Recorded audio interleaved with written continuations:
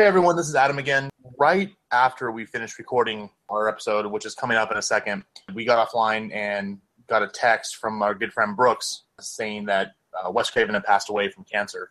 Obviously, it's kind of a huge blow to not only the movie industry, but also the horror genre especially. So stick to the whole episode, and then at the end, we do have a quick in memoriam we want to do, just to kind of pay tribute to probably one of the best, if not the best, horror directors of all time. So the episode coming up, and we'll talk to you afterwards. Bored as hell and I wanna get ill, so I go to a place where my homeboys chill. Fellas out there trying to make that dollar. I pulled up in the 6. All right, everyone, welcome back to another episode of the Bored as Hell podcast. I'm Adam McDonald with Big Shiny Robot. And I am Andy Wilson, aka Citizen Bot, also a Big Shiny Robot. And we are here in the very last little bits of August, and as you know from previous weeks, it's been a pretty uneven month. Most movies that have come out have been a bit lower on the quality scale than what we hoped for. This week, there was some good and there was some bad, but only 2 movies. So the 2 we want to talk about are No Escape and We Are Your Friends. I'm going to let Andy take over for No Escape because that was when you reviewed for Big Shiny. Give us some information about that. Sure. No Escape is the story of a family played here by Owen Wilson and Lake Bell. They're an American couple, their kids in tow, relocating from Austin, Texas to an unnamed Southeastern Asian country. It was filmed on location in Thailand, so that area of the world, Thailand, Laos, Cambodia. While on their plane, they befriend, in the row behind them, a rugged, suave Pierce Brosnan, who knows a little bit about the country. He says he's been there before, implies that he's going there for sex tourism. Woo-hoo. Ooh, the brothels! And when they land, they're in a little bit of a culture shock. Things don't seem to be working as they expected. He helps them get to their hotel, get settled, and no sooner are they there than all hell breaks loose. A long-running military dictator for the country has been assassinated. There's been a coup, and people are roaming through the streets, rounding up foreigners and chopping their heads off. It gets really bloody, really fast, and as the name implies, they, as a family, have to get the hell on up out of there. So that is the basic premise. This movie is very well done in a lot of ways, very intense. I spent a lot of the movie with a knot in my stomach, just feeling the tension that they were building, because they're being followed at all points. I mean, you can imagine. Yeah, there's no rest in this movie. Once it starts and gets going, it's a roller coaster till the end. Yeah, I mean, it's really easy to spot them, the blonde-haired, blue-eyed Owen Wilson in Southeast Asia, who stands, probably a half a foot taller than most of the people and looks very different than everyone else. So they've got to find a way to escape. And that they find that to be very tough. But I mentioned the violence. It is needlessly violent and bloody in a lot of ways. They didn't have to go to the lengths that they did, including a very trying rape scene, to get their point across of the kind of peril that the family was in. I think they could have built the tension in a lot of better ways. And it just, as you mentioned, Adam, this movie never gives you a chance to breathe. And they try and take these little breaks and inject humor and family moments where you're supposed to laugh and hear their backstory. But I just spent the whole time going, you idiots, they're right behind you. Quit talking and yammering and get on out of there. So it's, the tension builds and builds and builds to absolutely nothing. Normally there's some sort of a payoff, and this just didn't. So I walked out of the theater with a migraine and that's kind of how I feel about it, and the way that they treated well, I was going to say the way they treated the Asian characters, but there are no Asian characters. No, there are caricatures and just random people. So while the violence towards the white Westerners in this movie is played for horror and shock value, the native, whoever, Thai, Cambodian, Laotian, I think they kind of agree with Cambodia. Yeah, they're dispatched with, no forethought whatsoever, and it's just, it leaves you thinking like only the Western American lives are really what matters here. Yeah, I think we were joking afterwards that the hashtag for this movie should be only White Lives Matter. Yeah. Yeah, you brought some really good points. It's, as far as the directing and cinematography, great parts. I mean, he does a great job. John Eric Dowdle was the director. It's fantastic. I mean, he, brings you in. It's gorgeous to look at. Like I said, there's a lot of tension built up. But it's kind of funny. I was just remembering in a review, and what we talked about as well was that if this had been a zombie movie, it would have been perfect, because that's what it felt like. It felt like you were watching a horror movie, and you mentioned that you're killing off the Asian characters. It was like Asian whack-a-mole. I mean, there was no attempt to even talk about any kind of character development, because the bad guy was just a faceless person with a gun. And even as Pierce Brosnan mentioned, 2/3 of the way through the movie, it's their fault for what's happening. It was the American and the UK government going over there and starting this water project that started this coup and got the whole ball rolling. So of course these people are upset, because we're coming over there to pretty much bankrupt their company or their country. Yeah. So it's the movie just grinds to a complete halt too when Pierce Brosnan, James Bond himself, goes on like a minute 90-second rant about the perils of Western interventionism and, oh, what a fool I've been, and how we started this war, and these evil corporations that run our government that pay my salary, that it falls really flat. And what could have been a very important and deft message about how American imperialism it becomes pandering. The world, it's beyond heavy-handed. It makes heavy-handed movies look very deft by comparison. Yeah, it's so yeah. The Pierce Brosnan character, pops up in the first 5 minutes of the movie, and you don't see him again until Deus Ex Machina comes in and saves the day at a brothel, nonetheless. That's the only safe place is the brothel, of course. And yeah, you mentioned like they try to stop every so often to create these little family moments. I'm sorry, but if there's someone with a gun on your trail or a tank, GTFO, you're not going to sit there and like, let's give everyone hugs. And Owen Wilson, you're not a leading action star. You spent half the movie acting like you were in a Wes Anderson film, and the other half, someone needs to teach him that whispering's not acting. Lake Bell was perfectly fine. I think she was the best character of all of them. I loved Lake Bell, yeah. Yeah. The kids, though, those little kids, I know the whole point was to have this family in peril and make you want to connect with them. Like, oh my God, these poor little girls. I wanted to I was like, shoot them. Just get them out of the way. Like when there's men chasing you with guns, you don't pay any attention to your daughter who's crying because she left her stuffed animal on the floor. I'm sorry, sweetie, the stuffed animal doesn't matter. And they were grating.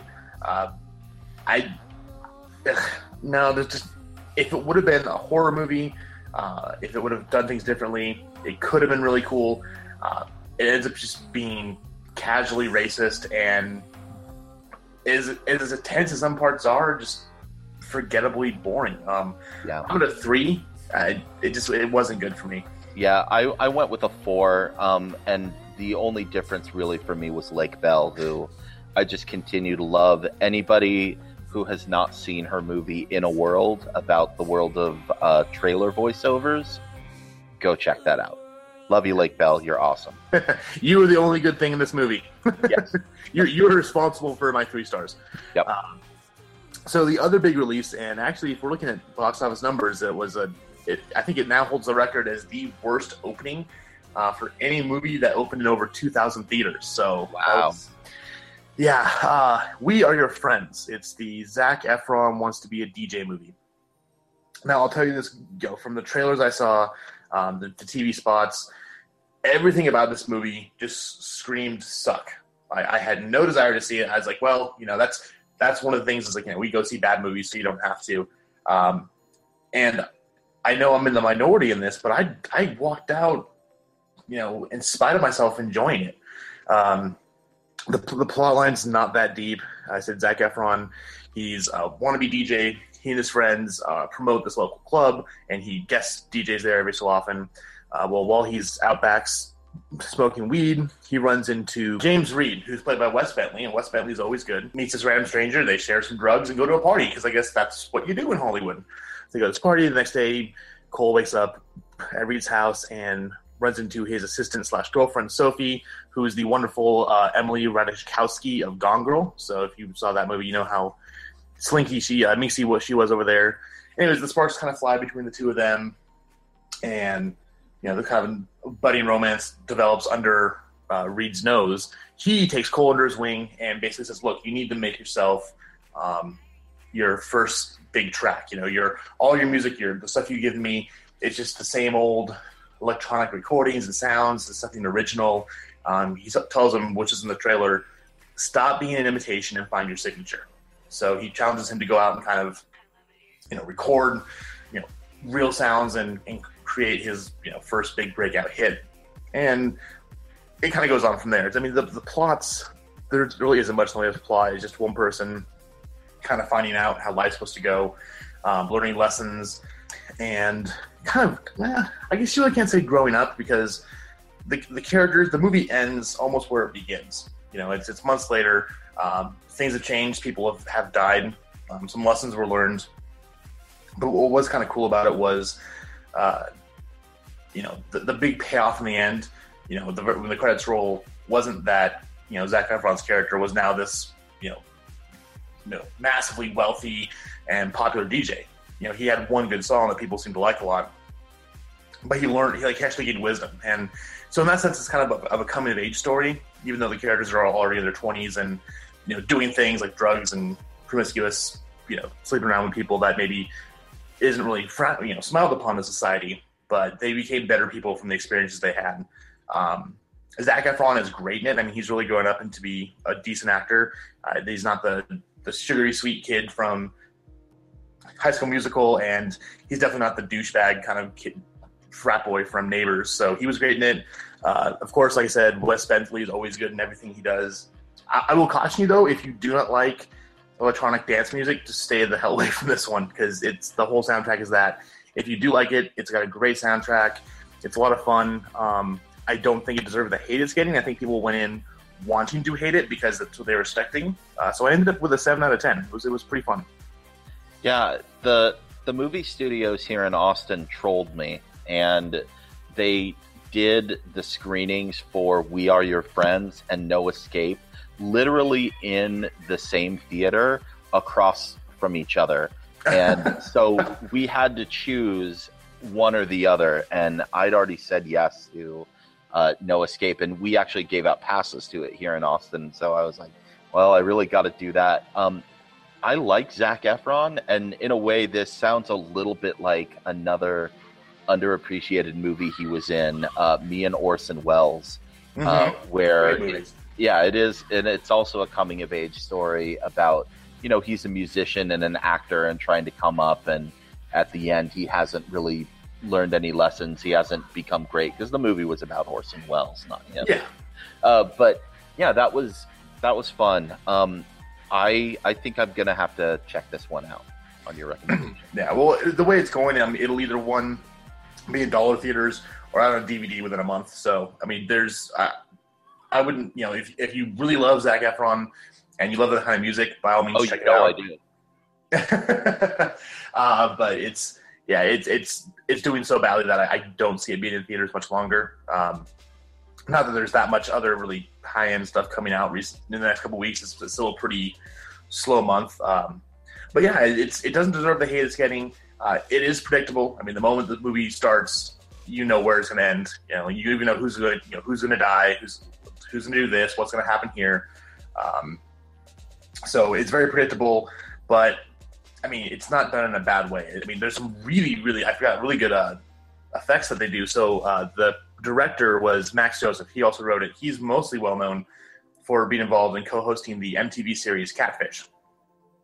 But he does some amazing cinematography in it where when Reed and Carter first meet for the first time and go to this party, they end up doing PCP, and he doesn't know he did it. So there's all art gallery, and Zac Efron's like character's freaking out because he's walking around, and the eyes and all the paintings are like looking at him, and he'd look over and they go back to be normal. So it's almost like when you go to Disneyland and you're in the Haunted Mansion, the bus kind of follow you around, but it's animated to make the audience kind of experience what he is.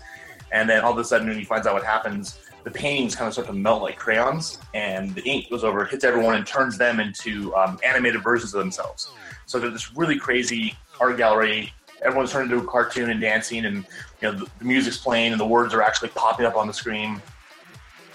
So it was really, really cool. I wish they would have used that more, or used a similar kind of style, because that kind of trick was only used twice in the movie. It really does stand out when it happens, so maybe that's why they wanted to go with kind of the less is more idea. But visually, it's great to watch. The animation style is awesome. I'll be interested to see what he does next. So, that's really interesting. That sounds a lot like whenever I listen to a Skrillex record. So, yeah, cool. Well, speaking of music, We Are Your Friends, the whole background of the soundtrack and the songs, it's very integral to the plot and the movie itself, and you can kind of see how the characters evolve and change through the music that's playing in the background. So Andy and I were just thinking about something we could recommend this week with so few movies out, and we were deciding movies that have really influential soundtracks on the actual movie itself. We decided we couldn't go with any kind of musical, because that's the whole point of a musical, is to have songs sung through to move the plot along. We also disqualified Quentin Tarantino movies because that'd just be too easy. I mean, we could sit here and have about 20 podcasts just about the music of Tarantino alone. But we did come up with two movies. And Andy, you ended up going with, which one was it again? I went with the Coen brothers, Oh Brother, Where Art Thou? Yes. Their 2000 adaptation somewhat of Homer's The Odyssey, about George Clooney as a man escaped from prison with John Turturro and Tim Blake Nelson chained him. And so they escape from prison, and he's trying to make it home to stop his wife from getting married. And along the way, they face many different things. One of which is on their way, they meet a young man who sold his soul at the crossroads to learn how to play guitar. And so to make some money, they go in and record an album, which is I'm a Man of Constant Sorrow. It becomes a hit in the Depression era South, and propels them to a little bit of fame, which they then use to their advantage by the end of the movie. But it's all about the journey, not the destination, literally. And along the journey, this movie is punctuated by just some of the best music out there. I mentioned I'm a Man of Constant Sorrow, but I don't like bluegrass music in general. I'm not really a fan of country. I do like a little bit of it, but this movie, I love this soundtrack. And the way that they're able to bring things in that both fit very tonally with what the Coen brothers are doing visually, and also move the story along. So they come upon a group of people who are supposed to be like the Lotus Eaters from Homer's Odyssey, and they're all being baptized in the river, and they start singing I Go Down to the River to Pray, and it's great. I believe it was Alison Krauss did that, didn't she? Yeah, Alison Krauss did that. Alison Krauss was on 2 or 3 of the different songs here, and many of her many of her stable of backup musicians. Her main guitar player, whose name escapes me, is actually the guy who does George Clooney's singing in the movie in I'm a Man of Constant Sorrow. There's just some other great things. You Are My Sunshine was a song that was popular then. If you've ever seen the movie Primary Colors with John Travolta, as he goes around campaigning, he always campaigns with You Are My Sunshine and talks about it being his favorite song written by a Southern governor. So whether that's true or not, that was immediately something I'm like, oh, it's You're My Sunshine in another movie. Just lots of great music, and it took what would have been a great movie and elevated it to just the next level. The songs that they're singing while they're out on the work line, Poe Lazarus, to the song that the hangman, or he's not the hangman, I guess, or is he? That singing as they're about to be executed for their. I think it's a hangman. Yeah, I haven't watched the movie in forever, but it is one of my. I could easily say it's my top 10 films of all time. Yeah, I love that movie. The summer of 2001, after that came out on DVD, literally that movie played at least once every 24 hours in my apartment. Either I or one of my roommates watched it, and it was one of those things where it's like, if someone had it on, it was just on in the background, and like you go make lunch, sit down and watch it for 10 minutes and then walk away. And it was like the soundtrack of that time, but it was also a movie that we constantly watched, and really sticks with you. So I love that soundtrack, and it really took that movie to the next level. Yeah, it's one of those. It's like you mentioned, it's a fantastic film. I mean, the Coen brothers doing an amazing job, but the addition of that, you can almost say the music is the soul of that movie. Yeah, because as much as there's so much going on, you've got it's a brilliant retelling of the Iliad and the Odyssey, but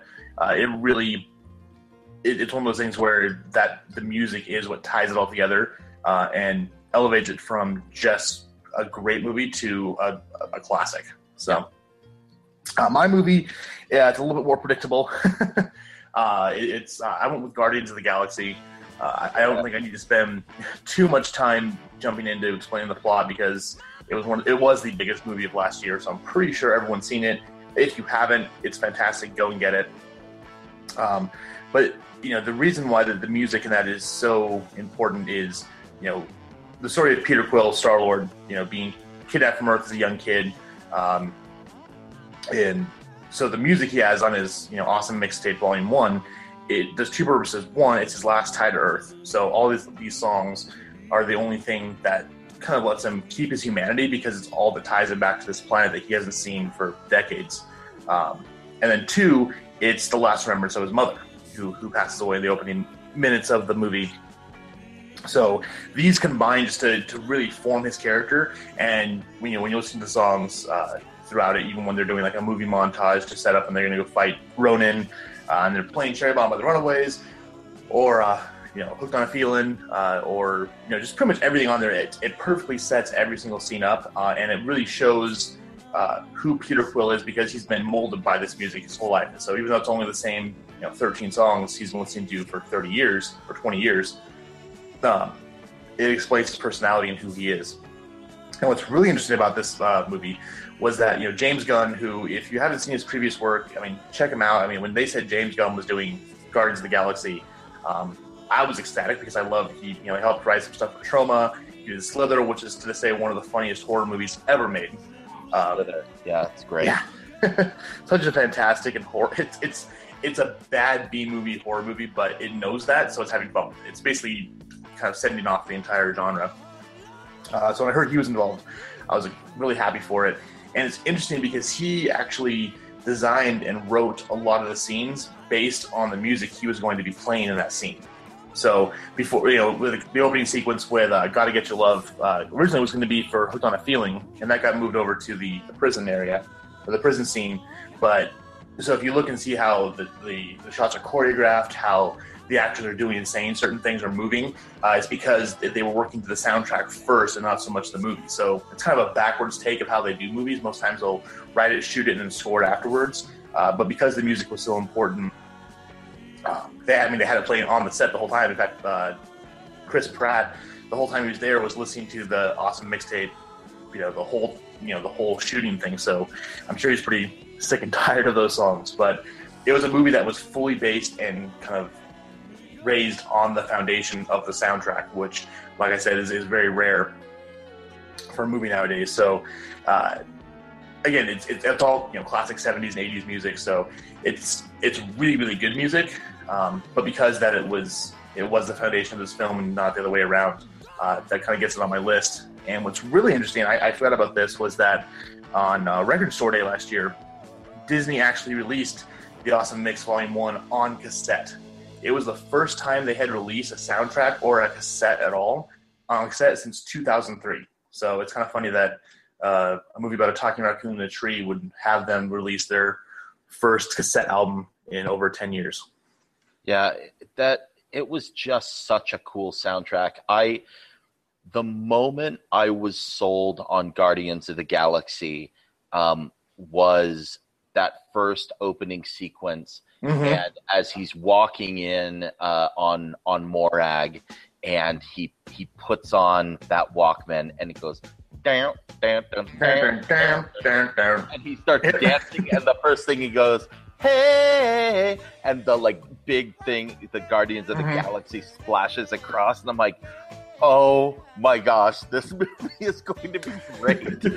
What is this? This is awesome. That soundtrack meant so much to me when it came out, because some of the songs ended up being really, really personal and hard hitting. I had a really rough time about the 2-week span before Guardians came out. Just a ton of really, really stressful things at work, and I was working 70-hour weeks, and it was super high pressure. And so I sat in my car listening to Ooh Child, Things Are Gonna Get Easier over it. And it's just okay, things are gonna be okay. It's gonna be all right. I'm gonna do this. We're gonna be all right. And then I saw the movie, and that ended up being the song that saves the galaxy, because he challenges Roman to a dance off. Yeah, it's so that's one of my go-to karaoke songs now at this point, because it just, and you bring it down hard, and someday, yeah. Oh, I'll never forget. It was at FanX 2014. It was the last day, so the thing was all broken down, and all of us went over to I can't remember the name of the bar, but it was me, Eddie, Jeremiah, all the Geek Show guys were there. So Shannon, Jimmy, Jeff was with us still, Lee and Carrie, and we were out in the patio. And we went to the secondary bar area, and they had a jukebox out there. And all of a sudden, and this is before the movie had come out, we'd only really seen the first trailer, which had Hooked on a Feeling. And Maya runs over to us with this gleam in his eye, hey guys, guess what? We're like, what? And all of a sudden we hear the Ooka. And we all got in a circle, and we all just took over that bar, and all of us just, did our own impromptu karaoke of the whole song. And it was an incredibly fun memory, and I can't think of the last time that a movie soundtrack, at least, brought out just a sense of that unfettered joy in people. I mean, because, the sound, now we're all familiar with the songs, but I think before that, when we heard the soundtrack, or you heard on the whatever, you recognized them, but it wasn't you're like, oh crap, I know that song, where's it from? Yeah. And of course now it's now part of the general public's consciousness, but just really good songs. Just like the movie set, when I got out of that movie, I had the biggest smile on my face, because it was just full of joy. And that's what that soundtrack is for me, is just really, really just a happy, joyous thing. So like you mentioned when you were, before the movie came out and you were in your car, it's going to get better, it's going to get better. it's one of those soundtracks you can put on that's going to make your day better because you can't help but sing along and smile with them. So, with two exceptions, I to this day cannot stand the Pina Colada song or 10cc. I'm Not in Love. It's like those two songs. Just no. It's okay. I realize their place in the movie and I respect it, but I skip those songs because I'm like, no, still hate them. Nope. Well, what's really funny is everyone knows the Pina Colada song, but it wasn't until this movie came out that I actually had the soundtrack and sat down and listened to the lyrics. It's a horrible song. It's about infidelity. I had no clue about that. I always thought it was just, Pina Coladas. No, it's about people cheating on each other with each other. Well, and that's why that was the first. The first reference I ever had to that song was in Shrek. Believe it or not, I didn't know about that song, and they're like talking about the princesses that he's going to that he could date, and Princess Fiona is like, she likes pina coladas and taking walks in the rain, and I'm like, what the heck? And my stepmom's like, oh, that's a movie, or that's a song reference. That's a song from the 70s. And I like went and searched it out, and I'm like, that's a terrible song. I know. What is that?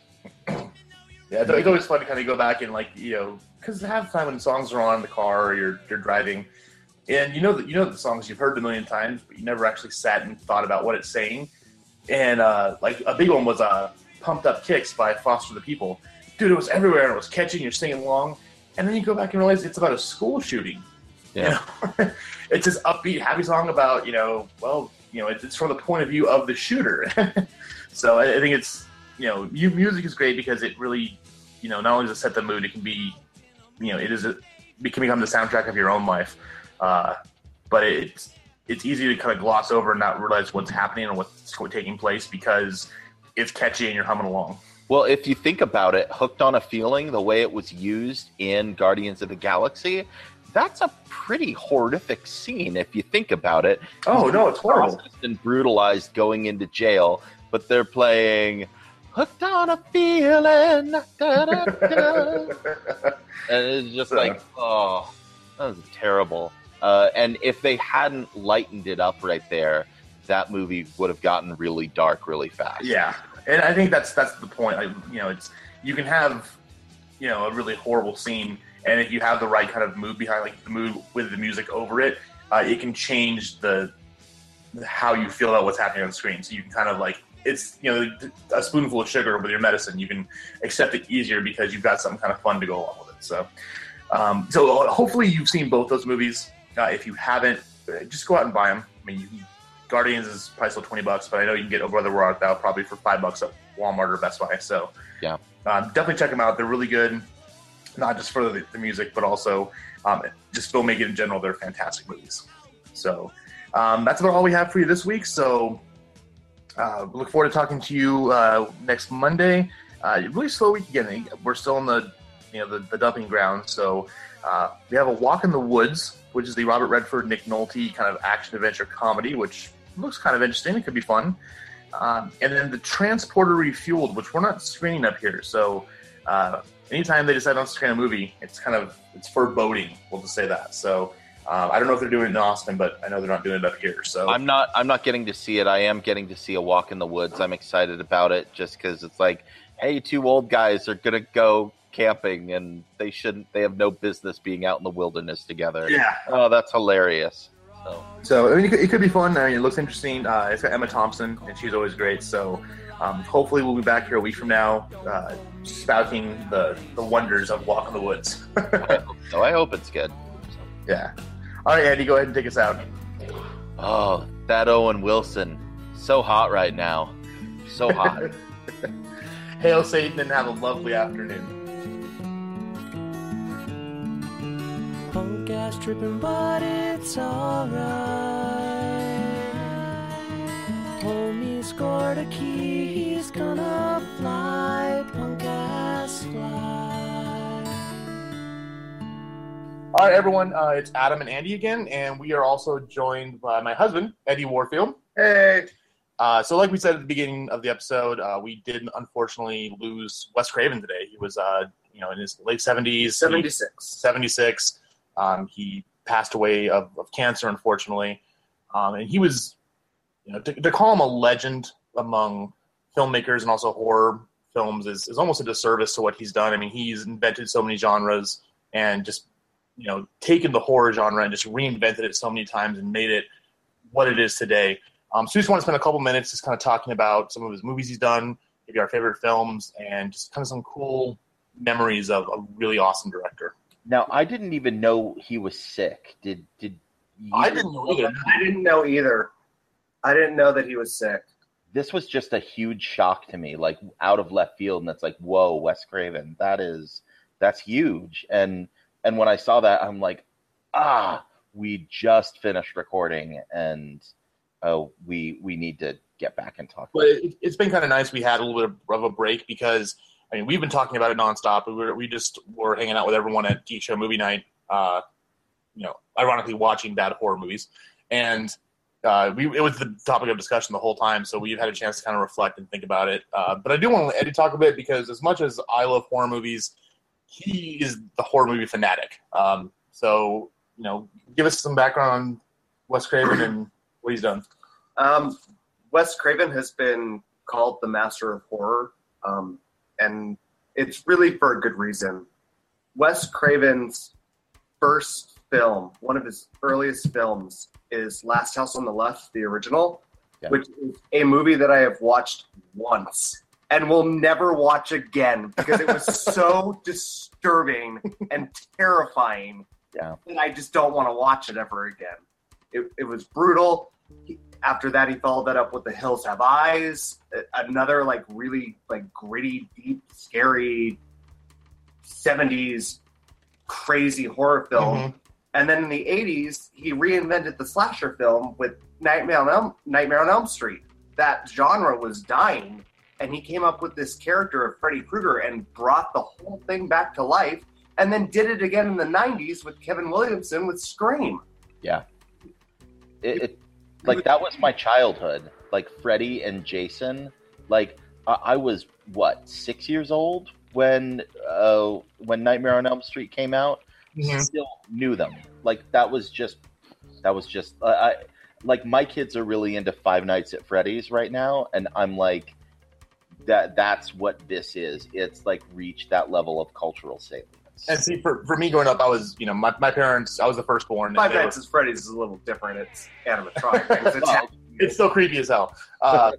But, growing up, I wasn't allowed to watch a lot of horror movies just because the environment and whatever that is. But my first job was at Blockbuster.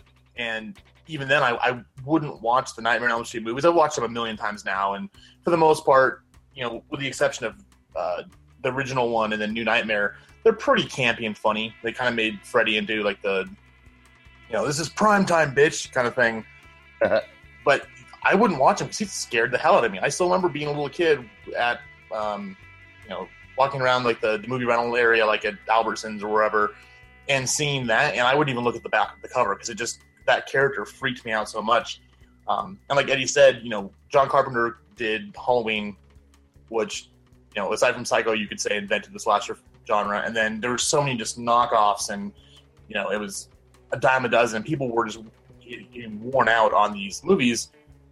And Wes Craven stepped in and made them new again, and made them scary. I mean, go back and watch it if you haven't seen it again, and you really should.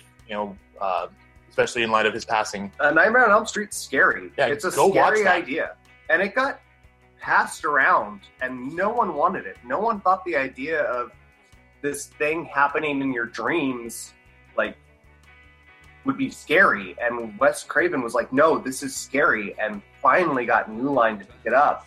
And it made New Line cinema. That's why we had New Line. It was the house that Freddy built. Wes Craven made that studio.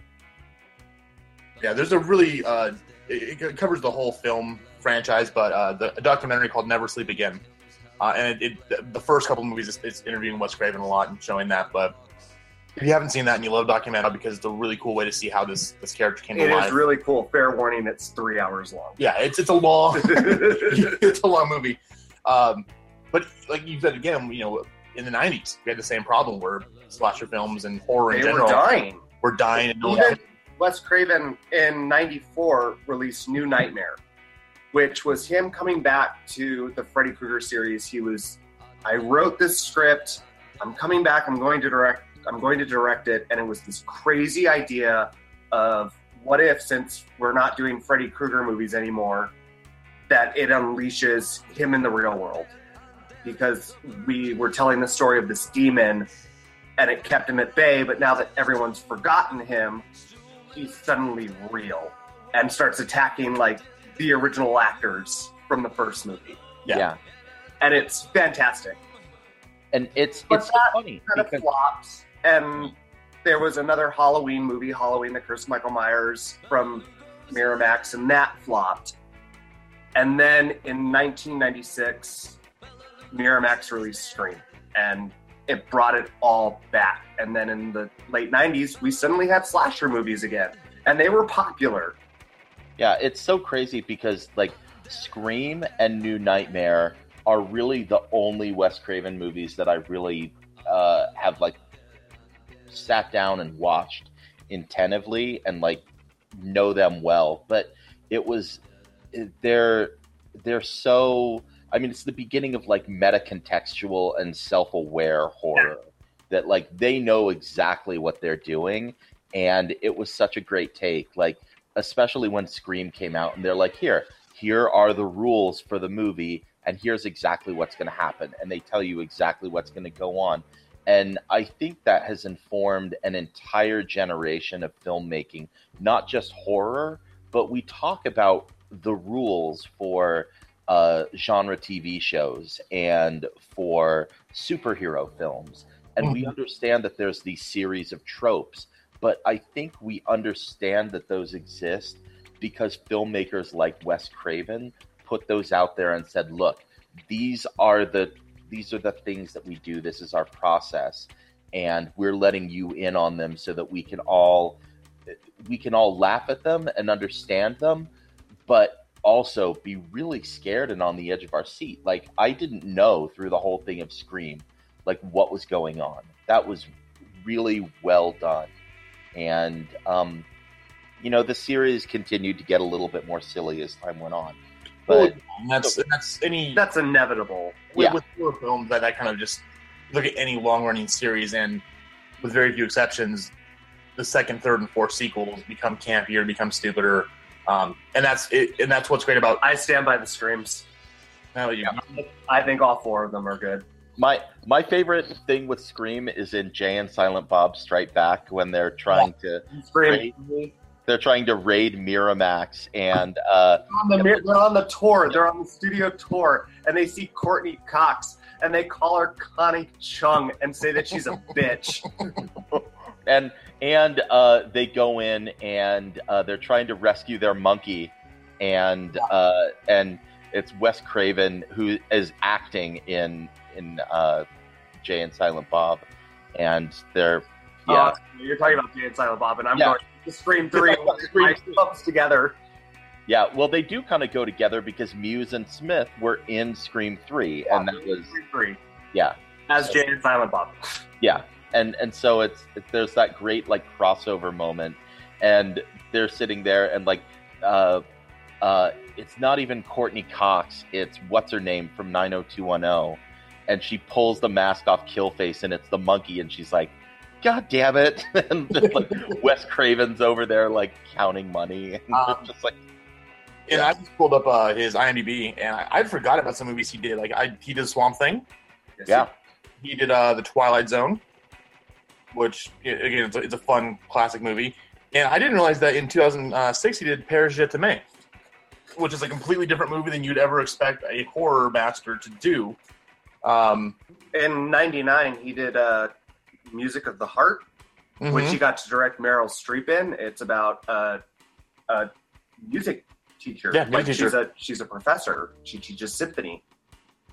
So, but yeah, it is a huge loss because I mean, he did so much and like we said, reinvented and kept on changing up the genre. And like I mentioned, if you saw our post on our Facebook a couple days ago, I've been playing Until Dawn, which is basically you're living a horror movie. It's a game on the PS4, and it's really what's so fun about it, especially for horror movie fans, is that the cinematography of the game and the way it's shot and things that are done you've seen time and again in these horror movies, and there's moments in the game where like that's a Wes Craven shot. Like, you can tell by the way they set it up that was something that he invented and did. So, overall, it's a sad day for film lovers, especially the genre lovers.